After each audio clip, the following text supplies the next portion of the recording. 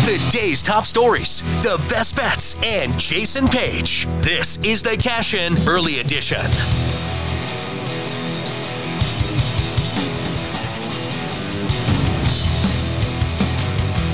Happy Wednesday!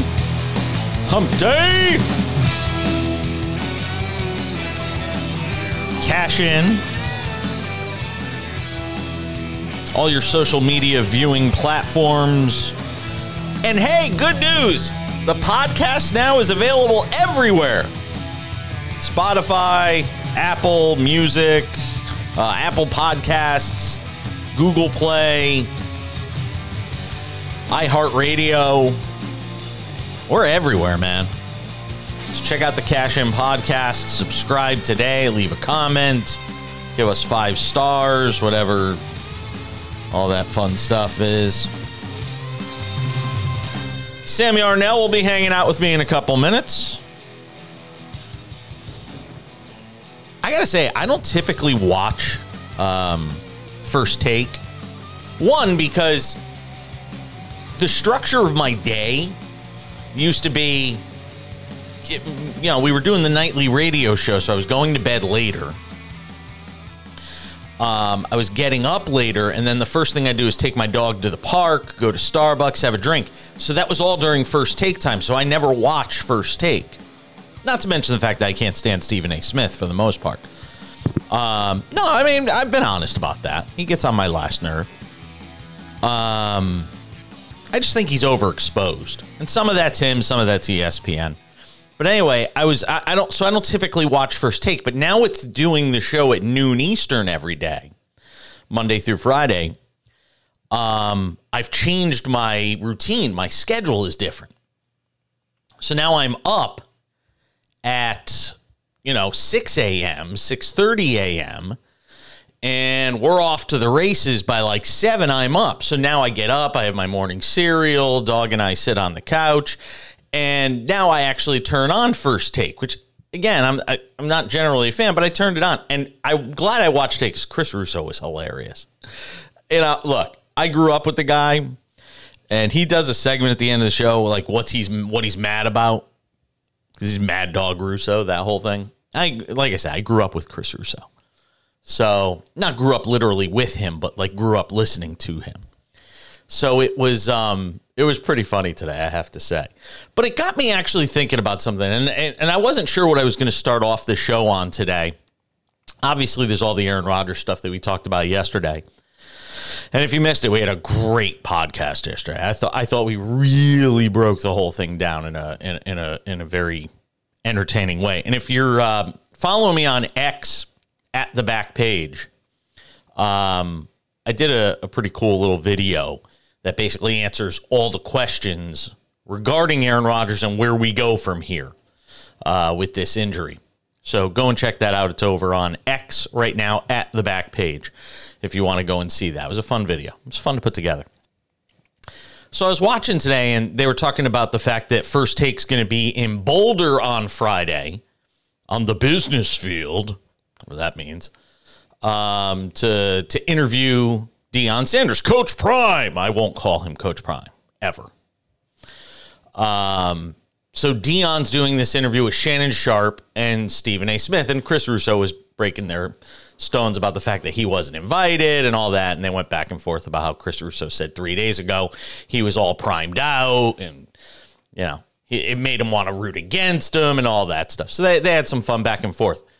But what Stephen A. Smith revealed, and I don't know if he meant to reveal it, maybe it was a humble brag, but at the end of the show, or near the end of the show today, he revealed that when him and Shannon Sharpe went to the game on Saturday, and they walked out of the tunnel together and fans were cheering for them, probably more for Shannon than they were for Stephen A. But as they walked onto the field and waved their hands around and that sort of thing, he said that they sat in Deion Sanders' private box at the stadium. And I'm just thinking about like how far journalism has fallen. And I get that Stephen A. Smith is sort of this hybrid of journalist. He breaks stories, talks to guys, does interviews. He actually did a really good interview with Roger Goodell today, which I want to talk about a little bit. because it relates to one of the stories we're going to discuss. But he talked about the fact, he briefly mentioned that they sat in Deion's box. And I'm sitting here thinking to myself, well, what kind of fluff piece are we going to get on Friday, basically? I mean, you cannot, this is why throughout my entire career, I made it a point to not get close to athletes. There's one coach in the history of my career, I got close to one coach. And it was a coach at Quinnipiac University, which is a small Division I basketball and hockey school. Tom Moore, former UConn assistant. He and I became buddies. Oh, hold on. Sam's like freaking out right now. What? We cannot call the defending men's national hockey champions a small school. It is a small school. University it's a tiny school. Is on the map. They're the national champions. Everyone knows about them. Oh my God. Quinnipiac's a great story. I loved their men's hockey team last year. Yeah. They're a big school. They're not a big school. They're a tiny school. That's what made their national championship all the more amazing. It's a tiny school. The championship made them a big school. They're made now. Okay. They're made now, I got Jason. it. Okay. They're big time. I got it. Okay. We'll come back to Sam. So I only ever got close to Tom Moore, but it never stopped me from asking him hard questions, and he knew that. But still, there's always an awkwardness that comes with asking somebody tough questions if you're close to them. And Stephen A. is close to a lot of people because sometimes journalists and sports media people, for them, it's as much about getting close to, rubbing elbows with. Actually, we're not on radio or TV right now, so I'll say the term. It's called star fucking, is essentially what it's called. I'll put the explicit warning on this podcast. It's called star fucking, is what it is. And people at various outlets have done it for years. And when you do that, I can't take you seriously when you go to Boulder and say you're going to go do First Take from Boulder, because all I know you're going to do is provide verbal fellatio for Deion Sanders for an hour or 2 hours or however long it's going to be. That's all it is. It's like what Pat McAfee does with Aaron Rodgers every week. I know I'm not going to get anything serious. I know I'm not going to get any hard-hitting questions from Pat McAfee to Aaron Rodgers. It's going to be 40 minutes of verbal fellatio. That's what you're going to get. So I just think it's kind of laughable at how dumbed down these things become, because when you got a buddy interviewing a buddy, it's not an interview, it's fluff. It's gentle, it's soft. It's a soft landing spot. So I just think it's kind of funny that, like, in any normal journalistic outfit, you would not be allowed, if you were Stephen A. Smith, to go sit in Deion Sanders' box and then be provided the opportunity to spend an hour or 2 hours interviewing him. There's all sorts of conflicts of interest in this. Now, maybe sports it doesn't matter anymore. It just doesn't matter. That you could just go and you just do whatever you want. And ESPN's got, certain rules for Stephen A. Smith that maybe doesn't apply to Mike Greenberg or somebody like that. I don't know. But I just thought it was funny. One last point on the Deion thing. And I know I'm going to screw up this line from one of the Batman movies. You're either the hero or you live long enough to be the villain, that sort of thing. What do we do in America? What is the cycle of fame in America?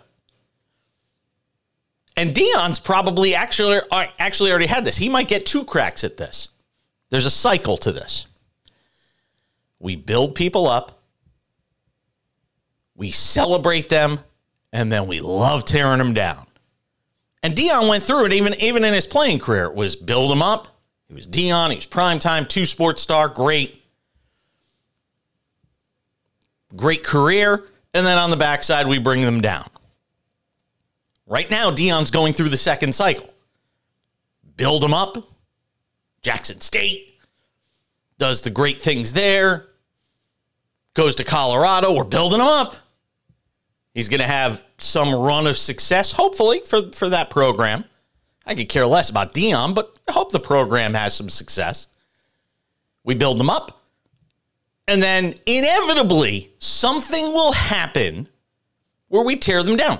Jim Harbaugh, Stanford, tons of success. Go to the NFL, the 49ers, almost wins a Super Bowl, run of success there. Go to Michigan, Now we've got NCAA violations. Is he going to leave? Is he going to go back to the NFL? We start tearing him down. It is the never-ending cycle in sports. And it's not even sports. It's entertainment. It's politics. It's all these different things. And it will inevitably happen with Deion Sanders. We're in the fun part right now.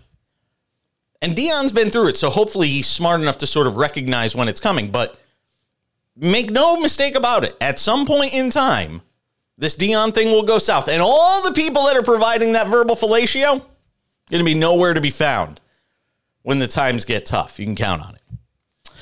Without any further ado, let's say hello to our friend Sam Yarnell, who is sitting in a very colorfully lit studio today. What is it with the like 70s porn star open polo shirt, like furry chest thing you have going on? I don't know why this drives me so crazy. It's the button spacing on this cheap Chinese shirt that I got on the internet. Wow. Come on, man. Jeez. Blame the Chinese for your bad fashion choices. It's fast fashion. It's like Shein or whatever. All those fast fashion I gotta brands. fix this That's lighting. The quality that this is at. I look like the Phantom of the Opera in this lighting. I gotta fix this. Hold on. This is driving me nuts today. I cannot get the lighting right in here. So anyway, what'd you think of what I had to say about Deion? I don't know. Listen, I understand. I definitely understand the verbal fellatio part of sports, right? I think it's prevalent in lots of corners of it. We see it across the board, all over the place. Do they teach that in journalism school? You went to school for this stuff. No. What do they teach about that? The opposite. They teach the opposite, right? It's you're there to do your job, and they're there to do their job, right? You don't see, but at the same time, there's in the regular world, in the real world, as normal people, not like you and I call it, there's interaction between people doing their jobs, right? Like the mailman walks into the dentist office to deliver the dentist's office daily mail. He has a 3-minute conversation with the receptionist at the dentist office, right? It's very normal. So I think that there is a line, and I think Stephen A. tiptoes that line frequently, but at the same time that in his circumstance, especially, it's a guy who's been around the league, covering the league for more than 3 decades. And the thing is, you have people in this position, journalists in these positions, and other ones that come to mind, Scott Van Pelt, Dan Patrick, guys like that, who have been around since athletes of now were young, watching athletes of old, and these guys were covering them too.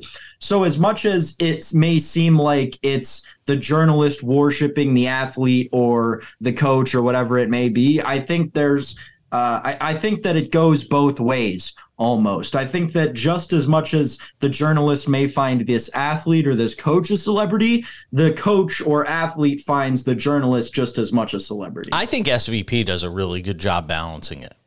I think Van Pelt, who's down your way actually, I think he does a terrific job balancing the role of being personable with guests versus, again, the crude term I used before, star fucking.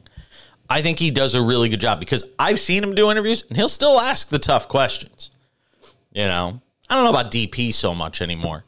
But I will. And again, Stephen A. Smith isn't buddy with Roger Goodell. And he asked him the hard questions today. He asked him about Jerry Jones. He asked him about Terry Pagula. He talked about the Jim Trotter stuff. I thought he threw him a bit of a lifeline when he started talking about, well, you don't promote enough about the fact that you have, this many minority coaches, or you have this many minority employees in the league, and you don't do a good enough job explaining that to people. But then at the same time, he made sure to try and point out the fact that the number of black head coaches in the league is down from its peak, which I think was 9 at one point or something like that. I don't know, but I thought he did a good job all in all today with the Goodell interview. If people get a chance and want to go check it out, I'm sure ESPN will have it up on one of its 7,000 platforms at some point during the day. But mark my words, at some point this Deion thing will go the other way, and I want to see how many of these people that are all sniffing his butt right now, I want to see how many of those people are the same ones crushing him when this thing goes south, which at some point it will, because it just always does. These things go in cycles, like I said. Nothing lasts forever. You could even Bill Belichick, he hung around long enough. He could have walked away when Tom Brady walked away. He could have walked away when Tom Brady left. Now, I know he wants to break Don Shula's record and be the winningest head coach in the history of the NFL, which is the only reason for him to stay around at this point, because he's not winning any more Super Bowls, not with the way things are comprised and the amount of time it's going to take to rebuild it, to get it to that point. There will be no more Super Bowls for Bill Belichick. So the only reason he's hanging around now is the accolades, the records, that sort of thing. Why are you shaking your head like that? You don't think you're going to make an argument for the Patriots today? I'm not, but Bill Belichick is the worst supervillain of my lifetime. He ruined football for me for a decade and a half, and I will put nothing past that man. He could have he could tank the Patriots this year. They could get Caleb Williams and be right back in the Super Bowl next year. You never know. Like, seriously, you never know with that guy. So until the wooden stake is through his heart, man, I'm not letting everything is a possibility until he is fully retired. I'll tell you my best Bill Belichick story real quick. I was in Hartford at ESPN Radio Hartford, which is iHeart owned. Did afternoon drive there for 3 years. And every year we would do our show from the Travelers Championship. So we would do 5 days, actually 7 days, Monday through Sunday, from the grounds of the Travelers Championship. And one of those days was Celebrity Pro-Am Day, and Bill Belichick would always come. So it was the first or second year that we're there. Belichick's there. And I'm like, I'm going to get my Bill Belichick interview today. I'm one of the only live radio stations here. Our booth is right overlooking the driving range. Perfect. We get him to walk up. Perfect. I walk over to the range. I'm watching him hit balls. I'm waiting. I'm looking at my watch. Come on, get done. I want to get this pre-tape done. He comes walking off the range. I walk up to him. Hey, Bill, Jason Page. Host Afternoon Drive on ESPN Radio here in Hartford. We got a lot of Patriot fans. Sure, they would love to hear from you. Could I get you to sit down with us for 10 minutes? And he literally did this. He looked at me and goes, no. And just kept walking. That was it. It was just, no. And he just kept going in typical Bill Belichick fashion. Did you see, this is one of the things I love about Bill Belichick, probably the only thing I like about Bill Belichick. Did you see his answer on long snappers the other day? No. If you haven't seen it, I encourage you and all the viewers to go on YouTube and literally just type in Bill Belichick long snapper. He does this once a year where he'll take a stupid question from a reporter, like a one that wouldn't require a long answer normally, and he'll give a 10-minute long answer with detailed history of the NFL and all that kind of thing. And that's exactly what he did with this. He literally gave a 10-minute long answer about why long snappers deserve roster spots and the history of long snapping and how kicking has evolved. And it's very interesting. And as much as I hate the guy, he really shows his prowess and his ability to just be a sponge when it comes to all things football. Like, the man knows everything about every facet of the game, and he has for decades, and it's on display there. So as much as I hate the guy, it was an awesome answer to a question. And, I've watched it probably 3 times now. I actually see it here. And it really is a 10-minute answer. He did a 10-minute speech. He did a 10-minute speech on it. Maybe today, you know what I'll do? Maybe today to end the show, we'll put it at the end of the podcast. Maybe we'll put it on there so people could actually hear it in case they don't want to go look for it online. That's some funny stuff. But Belichick is that's sort of one of those guys. And I think at this point in his career, he's hanging around to break Don Shula's record. And when you look at the rest of the AFC, again, I know the Caleb Williams thing, and if they're really bad, I don't think they're going to be that team anyway. But if they are, would be kind of interesting. By the way, we didn't talk yesterday, and we didn't talk about most of the rest of the week in the NFL. We kind of just focused on them. You want to talk about the shocker of the week? I went 2-2 in Page versus the Prince. You went 3-1. The shock of shocks to me. Oh God, don't give me the fake gun show.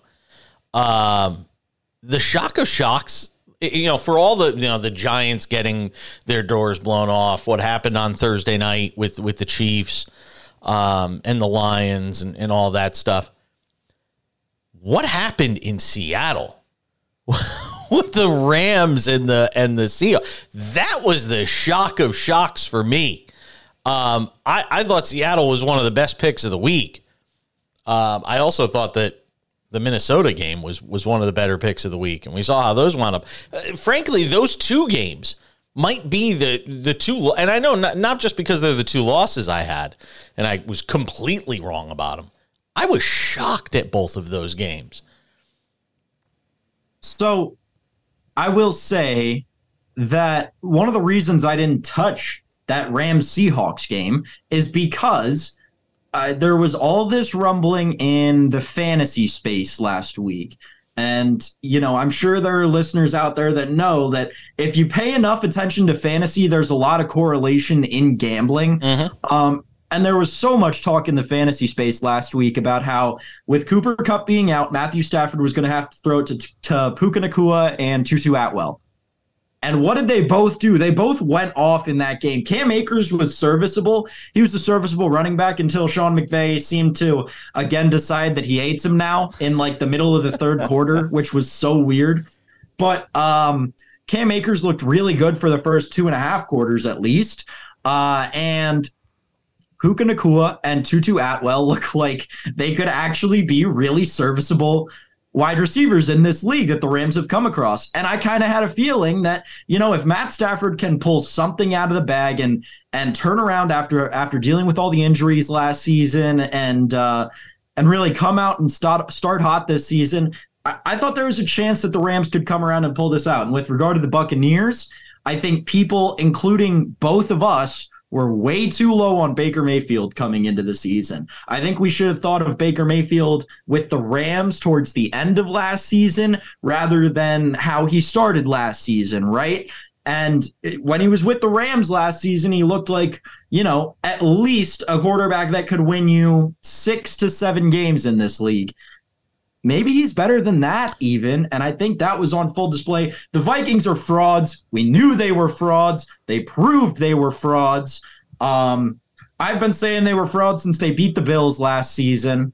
And I don't think the Seahawks are frauds. I do think we truly just undersold the Rams. I'll tell you something about Baker Mayfield, too.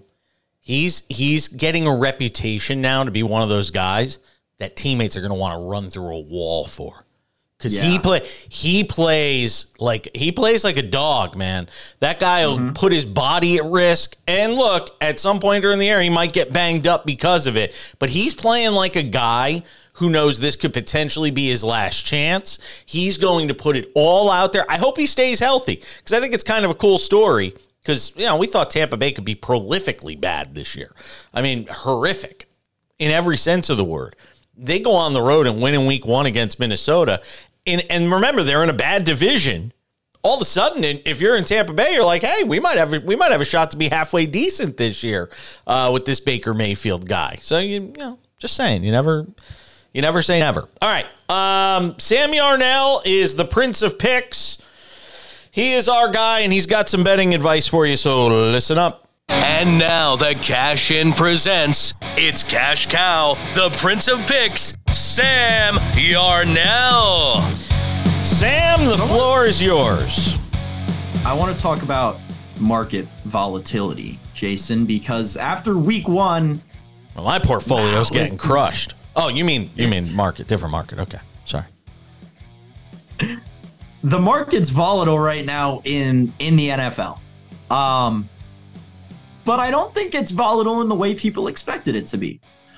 Now, we saw some horrible showings in week one from your Giants, from my Bills, and you would think that would change win totals a lot. We talked yesterday about the Aaron Rodgers injury, right? That was going to take the Jets. They were 9.5 win. They had a 9.5 win total before the season. We thought that was going to go down to like 6.5, maybe 7.5. It only dropped a game. It's only at 8.5. If you really think that Zach Wilson is that bad, buy in on that under now, because the sports books clearly disagree with you. There are a couple of intricacies I want to go through with win totals before we get into the volatility of the MVP race. But there are only two teams whose win totals changed by 2 games this week after week one. That would be the Arizona Cardinals, and who went from their over wins being 5.5 to now it's 3.5. And I really think that was more them just catching up with the Sharps, who really bet it down at the end or leading up to kickoff of week one. And the other one is the New York Giants. Their win total went from 8.5 down to 6.5. So it seems like the books may have lost a little faith in Brian Daboll as a head coach. The other 2-game swing, though, is an interesting one, and one that I kind of regret not getting on before the season, because you and I talked about it during our AFC North preview. The Baltimore Ravens moved from an 8.5 win total to a 10.5 win total. And that was a win total at 9 that I was really confident in the Baltimore Ravens getting to before the season started. And now at 11, I'm not so sure. They are a very good team, and they're led by one of the best quarterbacks in Lamar Jackson, who's 15-1 to win MVP right now. We'll get into that again in just a second. Just a quick note on win totals before we get to the MVPs. One thing I thought was very interesting, the Buffalo Bills win total has not changed. It was 10.5 coming in. It's still 10.5, but they lost a game they were favored in. That's what doesn't make sense to me. What is the sportsbook hedging on? And I'd love to get, a guest on that we could talk to who's been in a risk room and really understands why that happened. If there's some sort of, safety net that the book had accounted for, right? The Bills are going to lose 1 or 2 games that they're favored in all year. And that's accounted for in their win total, and that's why it didn't change. I've got somebody who we might be able to get in that regard. Remind me, and I'll definitely tell you. Yeah, definitely. There are a few people who come to mind. So yeah, very interesting how the Bills lost a game they were favored in, and their win total did not change, because obviously the book expected them to win that game coming in. So why doesn't the win total change to reflect that? Would be an interesting question, and that was definitely where my mind went first when I looked at these win totals this morning. I think I have an answer on that though too.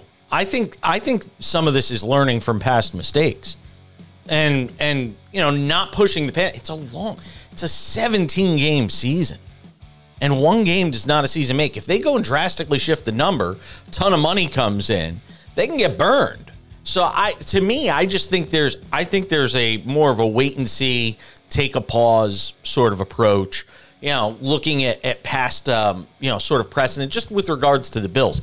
Are the Bills, because of that one bad game, are they all of a sudden, are you going to take that one bad game and juxtapose it against what they've been over the last 2 or 3 seasons, and then try to take that? I think it's just more of a cautious approach. I think that's what, I think that's what a lot of those risk room people will tell you. But I would be interested to get one on to get an answer on that. I just think it's more interesting because you have these other teams, the Bengals and the Chiefs, right? And that's what we would consider the creme de la creme of the AFC, is the Bengals, Chiefs, and Bills. All 3 of those teams lost, but 2 of those teams had their win totals drop by a game. The other one didn't.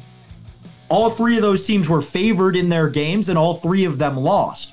So it's just interesting for me why two of them moved, the other one didn't. Because I understand your logic, but why wouldn't the book have that same logic with the other two teams? Is it the volatility of the Bills historically? Is it, what is it? I wonder what happened to Cleveland's win total after that game. Their win total Wow, they're up to 10.5. What were they preseason? From 9.5 so they were to 9.5. Yeah, see, and I'd go under on that. And see, that's logical because they were the dog in the game. They won the game. The book was not expecting them to win coming in, so their win total goes up by one. But okay. Right. Yes, the page was all over it. Yes, the page was ahead of the book. Yes. That's a cool little slogan there. I like the page was ahead of the book. Like yeah, there you go. But it makes sense because the book didn't think Cleveland was going to win. They did. Now their win total has moved up one because they weren't expected to win that game coming into the season, right? See, but that's what goes against my theory about Buffalo and the book saying, well, we're not going to touch that number. We're going to let this sort of marinate a little bit and kind of figure out, where the chips fall and where the cards settle on this. But with Cleveland, anybody who watched that game, they didn't play great. Deshaun Watson didn't play well in that game. It was as much about what Cincinnati didn't do as it was about what Cleveland did. So to adjust their number up based on that is begging for the under money to come in on that 10.5 at, minus 122. It doesn't make a lot of sense to me. It's antithetical to what I was saying about Buffalo with them taking a wait and see approach. I don't know why you'd touch any number after week one, quite honestly. Like I said, Chicago won last year in week one against the 49ers. How did that turn out? I'm sure they finished under whatever their number was supposed to be. So, I don't know. I see some contradictions in terms of how Vegas is handling these win totals. And I think it's very interesting, and I think that it can be taken advantage of, right? I don't think the Cleveland Browns are an 11-win team. I think that's probably a pretty safe under to bet. I think that probably the ceiling for that team is 10-7, right? Would you say that they could be an 11-6 team in Cleveland with Deshaun Watson and Nick Chubb's a dog? He is. But Eli Moore, that's who we're throwing to. Come on. Don't forget David Njoku, man. That's my guy. David Njoku's not even a top 5 tight end in the league. He has games, though. He has moments. He has games, but he's not an 11-win tight end. Right? Looking at their schedule here. Tight end? Well, I mean, look. Who's an 11-win tight end? Let's Travis Kelce. They're when a tight end has to be a number 1 or a number 2 receiving option. I get what you're saying. David Njoku doesn't cut it to be an 11-win team. I'm looking at their schedule. I mean, they got the Steelers next. That's winnable. In Pittsburgh. Is it? My God, did you see the Steelers last week? They looked really bad. They looked terrible. What happened to their win total? It didn't move. That's crazy. I know they played the Niners, but I mean, they lost at home. They got we talk about embarrassing week one performances, and we talk about the Giants. My God, I can't believe we forgot about the Steelers. It's the 49ers. What were we expecting? I'm expecting you to be competitive. Be competitive. Team in the NFC. Be competitive. Talent-wise, they are the best team in the NFC. Be competitive. You're at home. Week one. Be competitive. Play above your heads. Kenny Pickett. You can't be that competitive with Kenny Pickett against that team. It's just the truth. So Browns in Cleveland. Browns in Pittsburgh this week. That's winnable. That's Monday night, by the way. Right. Home for the Titans. They could be 3-0 going into week 4 against the Ravens in Cleveland. I don't know if there's a line out on that Titans Browns game, but I want the under and I want it now. All they're going to do in that game is run the ball. There is a line on that game. It's 41. It's got to be 41. I was going to say it's got to be high 30s. Yep. Give me the under. Give me the under 41 today. I need some CLV on that. I know they're going to bet that down. 41. That's not even the lowest total that week. Patriots Jets is 38. Yeah, and I'd probably go under that, honestly. I could see that game being 21-14. I could see that game being 13-10. I mean, Cleveland could be legitimate. Cleveland could be a legit 3-0 team going into week 4 against the Ravens. And that game's in Cleveland. All right. Then the schedule gets a little more interesting. Then they're home for the Niners. Loss.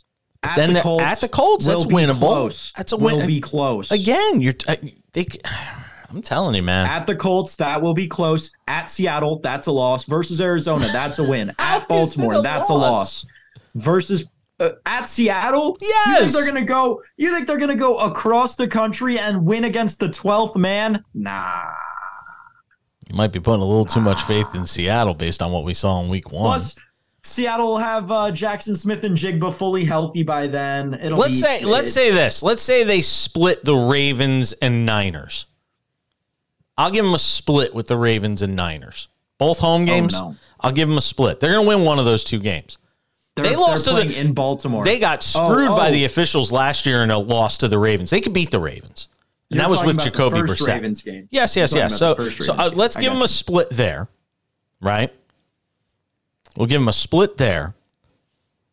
We'll say they're 4-1. We'll say they're 4-1 going into week 6 at Indy.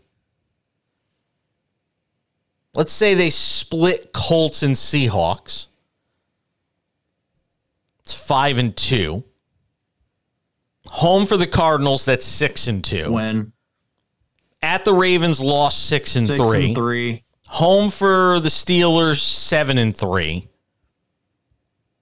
At Denver, they're going to split with the Steelers. They always split with the Steelers. At Denver, 7-4. We'll give the Broncos a win there. At the Rams, 7-5. Home for the Jags. Whoa. 8-4. 8-4. They're going to beat the Rams. They'll beat the Rams. I'm trying to be just realistic. It's hard to. You just said traveling across country, and now you're like, we can go to the Rams though, and we'll win fine. Okay, but the same Rams team that just beat Seattle. It makes no sense. Traveling across the country to play outside on October 29th in Seattle is a lot different than traveling across the country to play inside in LA on December 3rd. I'm still going 7-4. You're going 8-4. I'll go 7-5. We're both gonna get to 8-6 by the end of that Houston game, so it doesn't matter. Home for the Jets, and then home for the at the Bengals. It's gonna be close. It's gonna be close. 10.5 is a bit. I'd go under if you made me pick it. I'd go under. The under. I don't know if I'd nuke it. No, I don't think I'd nuke it. I'm not sold on Baltimore yet.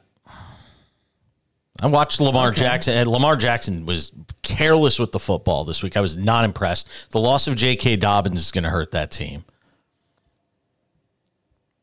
Then maybe you should get on the Baltimore under at 10.5. I would definitely consider getting on the Baltimore under Baltimore Ravens schedule. I would definitely consider getting on Baltimore on the at under 10.5. I'm not a believer.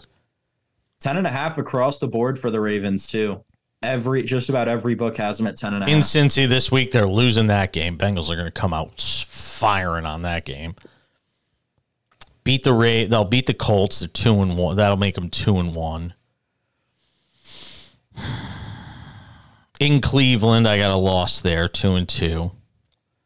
In Pittsburgh, I'll reluctantly give them a win just because I don't have a lot of faith in Kenny Pickett. 3-2, but that's a toss-up game. In Tennessee, it's a toss-up game. They're going to split that Steelers-Titans back-to-back road games. So that makes them 3-3. Home for the Lions. It's not an easy game. but I'll give them a win. I'll give them the benefit of the doubt. I'm going to give them the benefit of the doubt on these. 4-3 at the Cardinals. 5-3 home for the Seahawks. I'll say 6-3. I'll say they could beat the Seahawks. Home for the Browns. 7-3. Home for the Bengals. If you assume they split with the Bengals, and that's 8-3. At the Chargers, I'll give them a loss. 8-4. Home for the Rams. 9-4. At the Jags, even if I'm mean and say they lose that game, 9-5. At the Niners, 9-6. Home for the Dolphins. Lost to them last year. That was a crazy game. But remember, that will be post-Tua retirement. You're such a jerk. Even if we give them a win there, that's 10. And then home for the Steelers. I mean, I think I was pretty generous with that. And, they're around 10. So I think that number's fair. But I don't know if I hammer the under. Because the middle of that schedule has some softness to it. This is a little squishy. A little Charmony. Little. It's got a little bit of that. Maybe if I can't sell you on a win total over or under, we can talk MVPs, because there's been a ton of movement in the MVP market, Jason. Tua Tagovailoa going from 12-1 to 7-1 after one good game. Are we kidding? Great game. Let's be fair. Against a Brandon Staley defense. They're going to do that to a lot. All right. I mean, they're going to do that to a lot of teams this year. You really, I can't get over how much you're underselling in their division. I can't believe how much you're underselling. I think they could do it against New England. I think you're underselling how good this offense is. And you think I'm overselling it. So there you go. I think we're forgetting that they're the Miami Dolphins. They haven't had a prolific offense since. Okay, you got to get out of that mindset, though. You got to get out of that mindset, though. If you watched them last year, you knew the potential for this was there.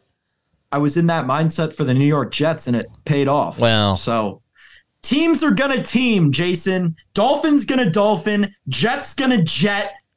Bills are gonna bill. Like, it just always happens. These history continues to repeat itself. Yeah. And that's all that's going to happen with this. And what has happened for the last, it's really happened for the last 2 years, but last 10 years, you can go all the way back to the Matt Moore days in South Florida. These Dolphins fans get way too excited about their Dolphins teams. They show out in week 1 and then suck for the rest of the season. Yeah. It's nothing new. I think it's new. They were handed an easy game in week 1 against the Chargers. That was the easiest. They went on the road and won in week 1. What do you want from them? Against the Los Angeles Chargers. We're pretending like they just beat the Bengals or the Chiefs. But they beat a playoff team.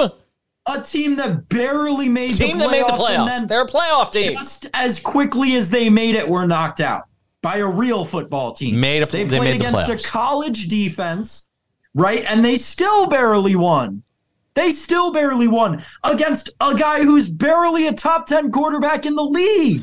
That offense is going to travel well, man. I'm telling you. No matter who they play. Doesn't matter who they play. It might for the next 3 weeks until Tua retires. Will you stop? He's not going to retire. There's so many things wrong with this team, all the way up to there are so many things wrong with this team. They're going to win the division, top to bottom. They're going to win the division. Both sides of the football. Going to win the division. And their head coach is, unfortunately, one of the coolest guys in the NFL. I don't care so much about that. I know, because you don't like him, and that's why I like him. Yeah. He doesn't do much for me. Mike McDaniel, cool guy. So you think Buffalo? Not. So you think Buffalo's still going to win that division? Yes. Oh no! You hesitated. No. It's conditional, right? Like those by the way, those watching could see that trepidation in the eyes of Sam Yarnell. Those listening, that pregnant pause you heard, that was also trepidation. Just so you know. I was going to put a conditional on it about if Ken Dorsey is really fired, but I believe in Ken Dorsey enough. Josh Allen will strap his head on right. The Bills will win the division by week 15. The Bills will have 3 weeks of knowing they're division champions. The Dolphins are going to crash and burn. 17 times 4. Let's see here. 17 times 4 would be Josh McDaniel. Oh, by the way, Josh Allen's on a pace for 68 turnovers this year. I just want to make that known. 68. Tough to win football games that way. He's 12-1 to win MVP right now. That's up from 7-1. Go burn your money on that too. Buying all the way into that right now. No way. Buying all the way into it right now. Just hand me your money. I'll kick you in the nuts and we'll call it a day. Jason, it's like in the weeks that I've been on the show, it's like I haven't taught you one thing. Nope. Dude, these awards, betting these awards is about writing the best story. What is the best story? It's not Buffalo. It's not the dude who almost retired because his brain basically failed him and everything that's wrong with football comes back and wins most valuable player. Yes, that is the story. You know how bad that is for the league? Oh my God, that is a horrible image for the league. They'd never let that happen. What would they let happen? The guy who turns the ball over 4 times to the best defense in the NFL, week 1, comes back, has 4 turnovers the rest of the season, and leads his team all the way to an MVP. That's the story I'm writing. That's the story I'm buying in on. Not the NFL's version of Concussion the movie, because that's what Tua winning the MVP is. Be a great story. Not for the NFL. Yes, it would. It would show. No, it would absolutely. Dolphins Patriots, by the way, week 2. We'll get to that on Friday in Page's Page versus the Prince. I almost said Page's picks. In Page versus the Prince. I don't know what you got an early line on that? I can find one. No, I've got one. There it is. It is. Is that a Sunday night game? Yeah, that's Sunday night. That is 2. Oh my God, I would be all over Miami -2. Oh my God, I'll tell you right now, that's already one of my picks. It's done. Done. Can't you just look at that line and doesn't it just scream? It screams juicy, juicy. To you? It screams. Yeah. Yep. And can I go get some orange juice and put it on the screen and go juicy? You are exactly the person the books look for. To just run into the trap and then they go. And then the Patriots win the game outright. It goes under because you're like, oh, the Dolphins offense is great. Let's go Dolphins -2 in the over. Tua's going to throw for 300 yards in every game. I'm not going to touch the total. But Miami's going to win that game. They're a better team. Patriots under, book it. Wow, it's already going against me on that. I need to have a little personal side wager on that, I think. I guess my big beef this year, my big beefs this year are going to be with the Dolphins and the Cowboys. Those are going to be my 2 teams that I beef with the most this year because they're so oversold. You got an agenda. I love the Cowboys how do you not love the Cowboys this week? Really? I will lay the 9.5 with the Cowboys. I don't know if I'd lay 9.5. They're going to win the game. They're gonna beat them. That's going, and that totals 39. Wow, there's some really skimpy totals this week. Dallas is 39.5. Denver's 38.5. Denver, Washington, 38.5. Arizona and the Giants is 39.5. I think I'd go. You want a lock of the week? Sure. Get it in right now while you can. Cowboys team total under 24.5. That's easy. There's no way the Cowboys score more than 24 points against the Jets defense. Because what are the Jets going to do in this game now that they have Zach Wilson starting at least for this week? They're going to run the air out of the football. The clock is going to tick away so quickly in that game. Can I just say this too? It sounds to me from everything I'm hearing. And I know they're looking at the veteran quarterback market, but they're not looking at the veteran quarterback market for a starter. They're looking for a veteran quarterback to back up Zach Wilson. And if that's the case, the Jets have just thrown away their season, which is just a damn shame. You know, look, this stuff happens to NFL teams all the time. Injuries happen. J.K. Dobbins going down week 1 for Baltimore. We obviously know what's happened with Aaron Rodgers. But to me, it is unspeakably bad if the Jets have a value. We've already seen their evaluation of Zach Wilson was wrong the first time around. If their evaluation the second time around is, hey, we're going to give this another shot, we're going to run it back with Zach Wilson this year. Knowing what happened last year, how bad that he's just made this quantum leap from last year to this year just because he was in a quarterback room for a few minutes with Aaron Rodgers, that is unspeakably bad by management. If with a team that's ready to win now, a roster that you really altered in the image and likeness of Aaron Rodgers, to just basically leave that to Zach Wilson is unspeakably bad by the New York Jets if that's what they're doing. Because it sounds to me like they're just going to go get a veteran backup and just put him out there. It's crazy. My biggest problem with it is from a football standpoint, like, right? Not even from a this is, beneficial for the league and the team. From a football standpoint, those guys are such different archetypes in terms of quarterback. Like, go out and sign a Matt Ryan, who is much more similar to what Aaron Rodgers is in the pocket than Zach Wilson. Like, Zach Wilson is a mobile guy who's out there to make athletic throws and, use his athleticism to win games and move his team down the field. Aaron Rodgers is a meticulous, thrower of the football who can read defenses like no other and can think through progressions at a Hall of Fame level.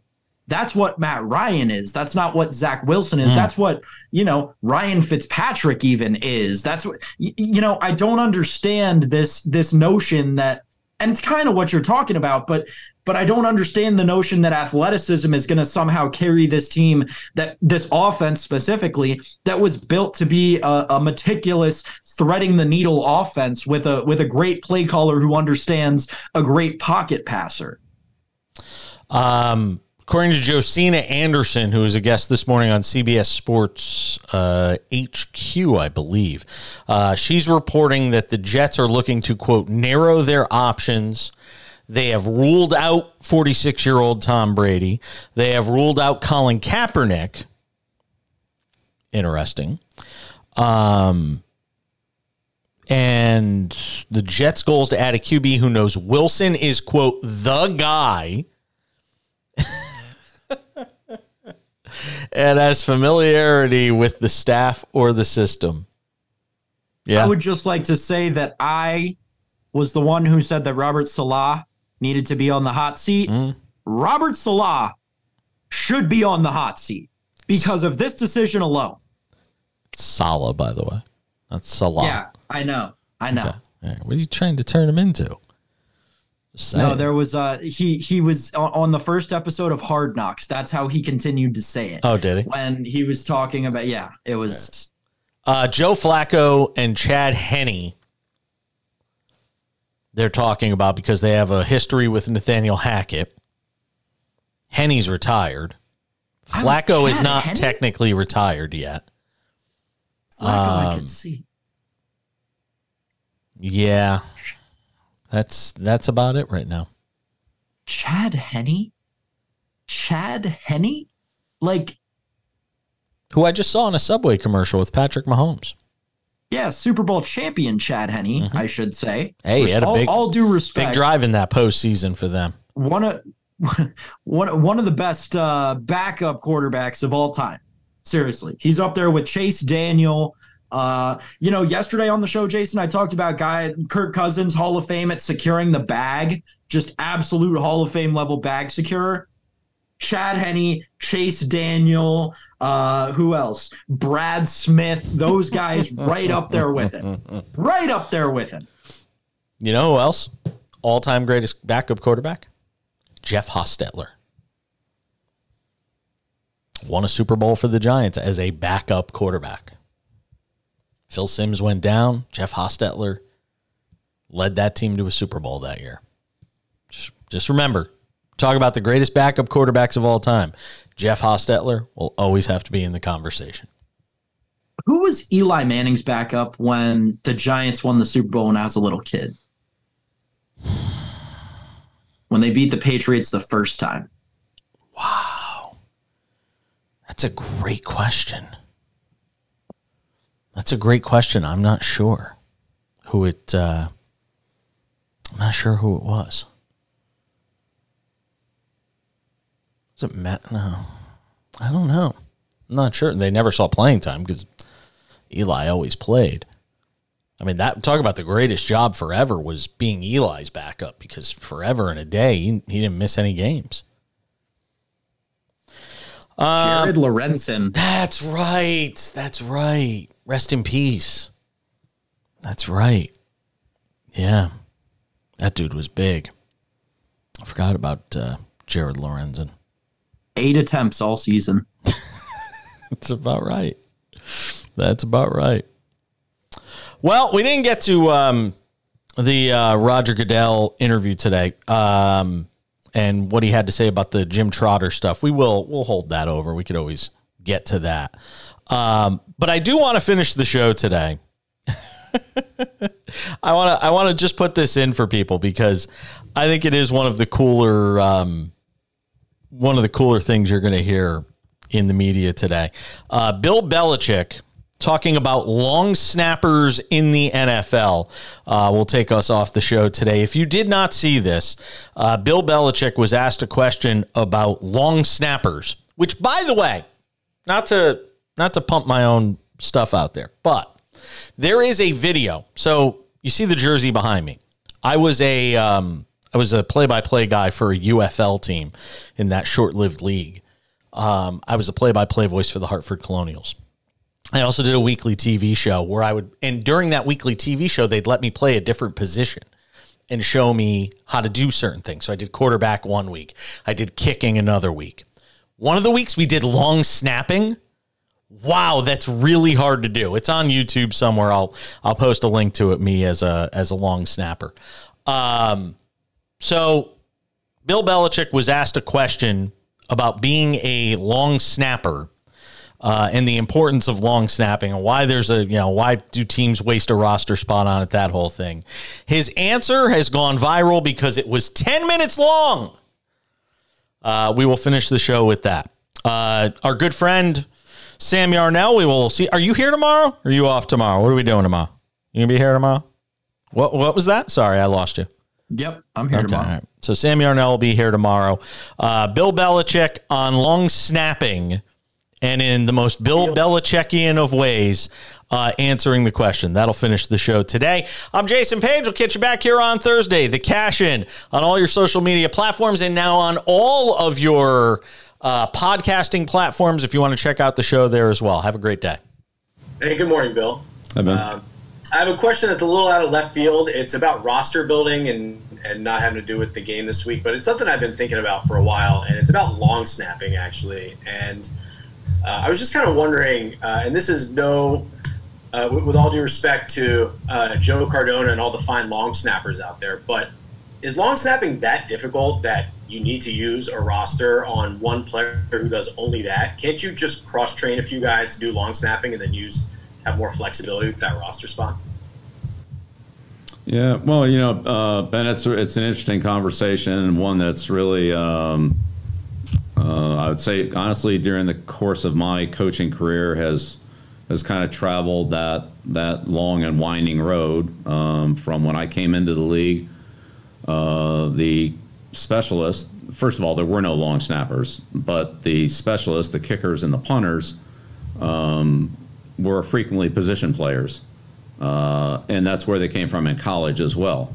So a lot of the good college punters and place kickers also played a position. And then as time evolved, starting with like Gogolak and guys like that, they specialized in kicking. And then you had, some of the punters that specialized in punters. So players like Danny White and Tom Tupa and guys like that who were, very good position players, became Gino Cappelletti. That evolved into specialists because of, I would say, the importance of the kicking game and the number of plays that the kicking game and opportunities that it provided. Same thing with returners. There were very few just pure returners. I think one of the long snapping, to me, changed in the mid '80s, and really the key guy in that was Diassi, in my opinion, because Steve was the first center that really truly allowed a spread punt formation against the all-out rush. Prior to that, teams would generally pull. First of all, there wasn't that many gunners, but when teams started using gunners, they would pull one in and kick away from the free guy on the backside. And that was kind of the idea of the protection, was not to let the snapper block against a nine-man rush with a split player. So the return team would have one guy on the gunner that split, one guy returns. So you got 9 guys rushing against essentially, the punter who wasn't a blocker, the split guy who wasn't a blocker, and the snapper who really wasn't a blocker. So it was 9 on 8, and the idea was to block the most dangerous 8 and let the 9th guy go and punt away from them. And then when the Cowboys went to the spread punt, and then the Cardinals followed that pretty quickly, and they kept 2 gunners split, and the snapper blocked a guy, then that created an 8-on-8 situation, but put a lot of pressure on the snapper to, deliver the ball 15 yards deep on the money and still block a good rusher, offsetting the A-gap. I mean, we've all seen offensive linemen have trouble making that block on a pass play. And so now you're talking about a deep snap and a block. But as players got better at that and that skill became more, I would say, players became more efficient at that, then teams decided to carry a long snapper rather than worry about getting a punt block. Plus, there was also the level of consistency and durability with those players. So if you lose a position player who's also a long snapper, you're looking at some real problems. And that evolved into the punters, for the most part, becoming holders because of the amount of time that they could spend with the kickers versus having a wide receiver or a quarterback be the holder, which, again, you don't see very much of that anymore. Assuming the punter is, capable and good enough, has good enough hands to be the holder. And so then that kind of whole unit has really evolved into, a specified snapper, a specified kicker, a specific punter, and generally the punter as the holder, so the 3 of those guys could work together all practice because they're all available. And I know, again, going back to when I first came into the league, you worked on, field goals, and I mean, it was maybe, 5 minutes because that was the only time the starting center and the starting receiver or backup quarterback or whatever were available to practice that. So, is it that hard?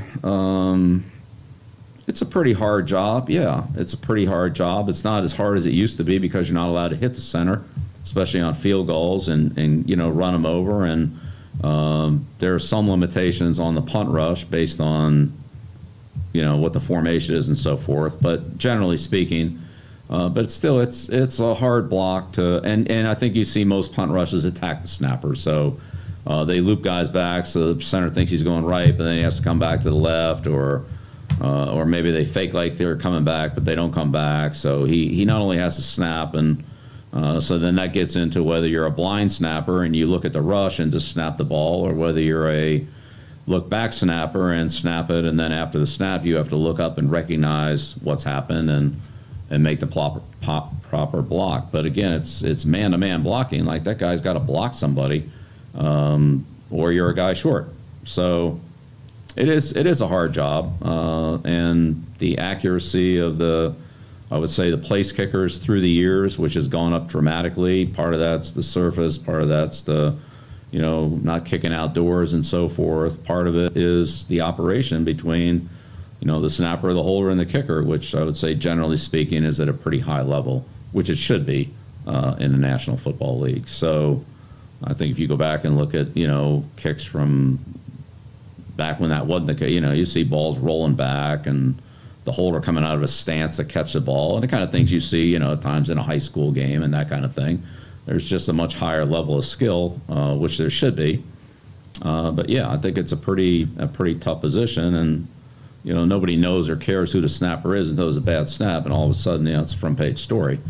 So, there's a decent amount of pressure on that player as well, not just to snap, but also, as I said, to block and punt protection. So, as the roster sizes have increased, it's been a lot easier to carry that player, just like it's a lot easier to carry a true returner.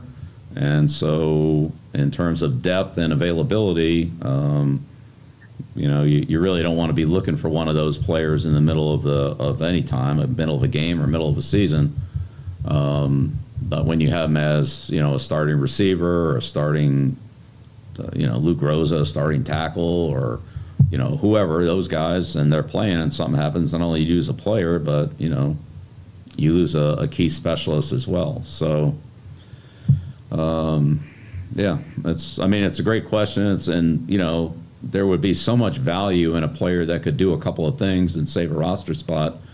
But I would say there are so few of those players available, even to the point where, Amendola did a great job last week, but it's so rare that you even see a combination punter and place kicker. Usually it's one or the other, and I think part of that is, at one level it's I'll say relatively easy to put your foot on the ball, but at this level, the difference in kicking mechanics and punting mechanics are so different that it's really hard to be good at both.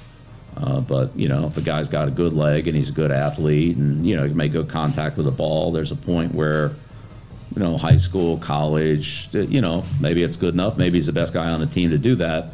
But I'd say at this level, that's pretty. That will be asking a lot. Now, like Jay can punt, Jay can kick off, Jay can kick field goals, to be at the kind of level you want it to be at, to have the person split their time between the two of those, again, I think is, a lot to ask. It's not, I'm not saying it's impossible or unheard of, but it's a lot to ask, and that's why you don't see it very much. That's a good question. It's really interesting. And if you look at the evolution of those positions over the last, since I've been in the league, but even a little bit before then, because that's really where it started to go, was in the late 60s. Like I think Gogolak, was the first or one of the first where that trend really started to, okay, we're just going to keep a guy and all he does is kick, your Premian and guys like that. That's all they did. It was a little bit unusual, but gradually that's become the new norm. Wow, that's about all you need, ladies and gentlemen. The great Bill Belichick. That's how we wrap it up on this Wednesday edition of The Cash, and we'll see you back here on Thursday.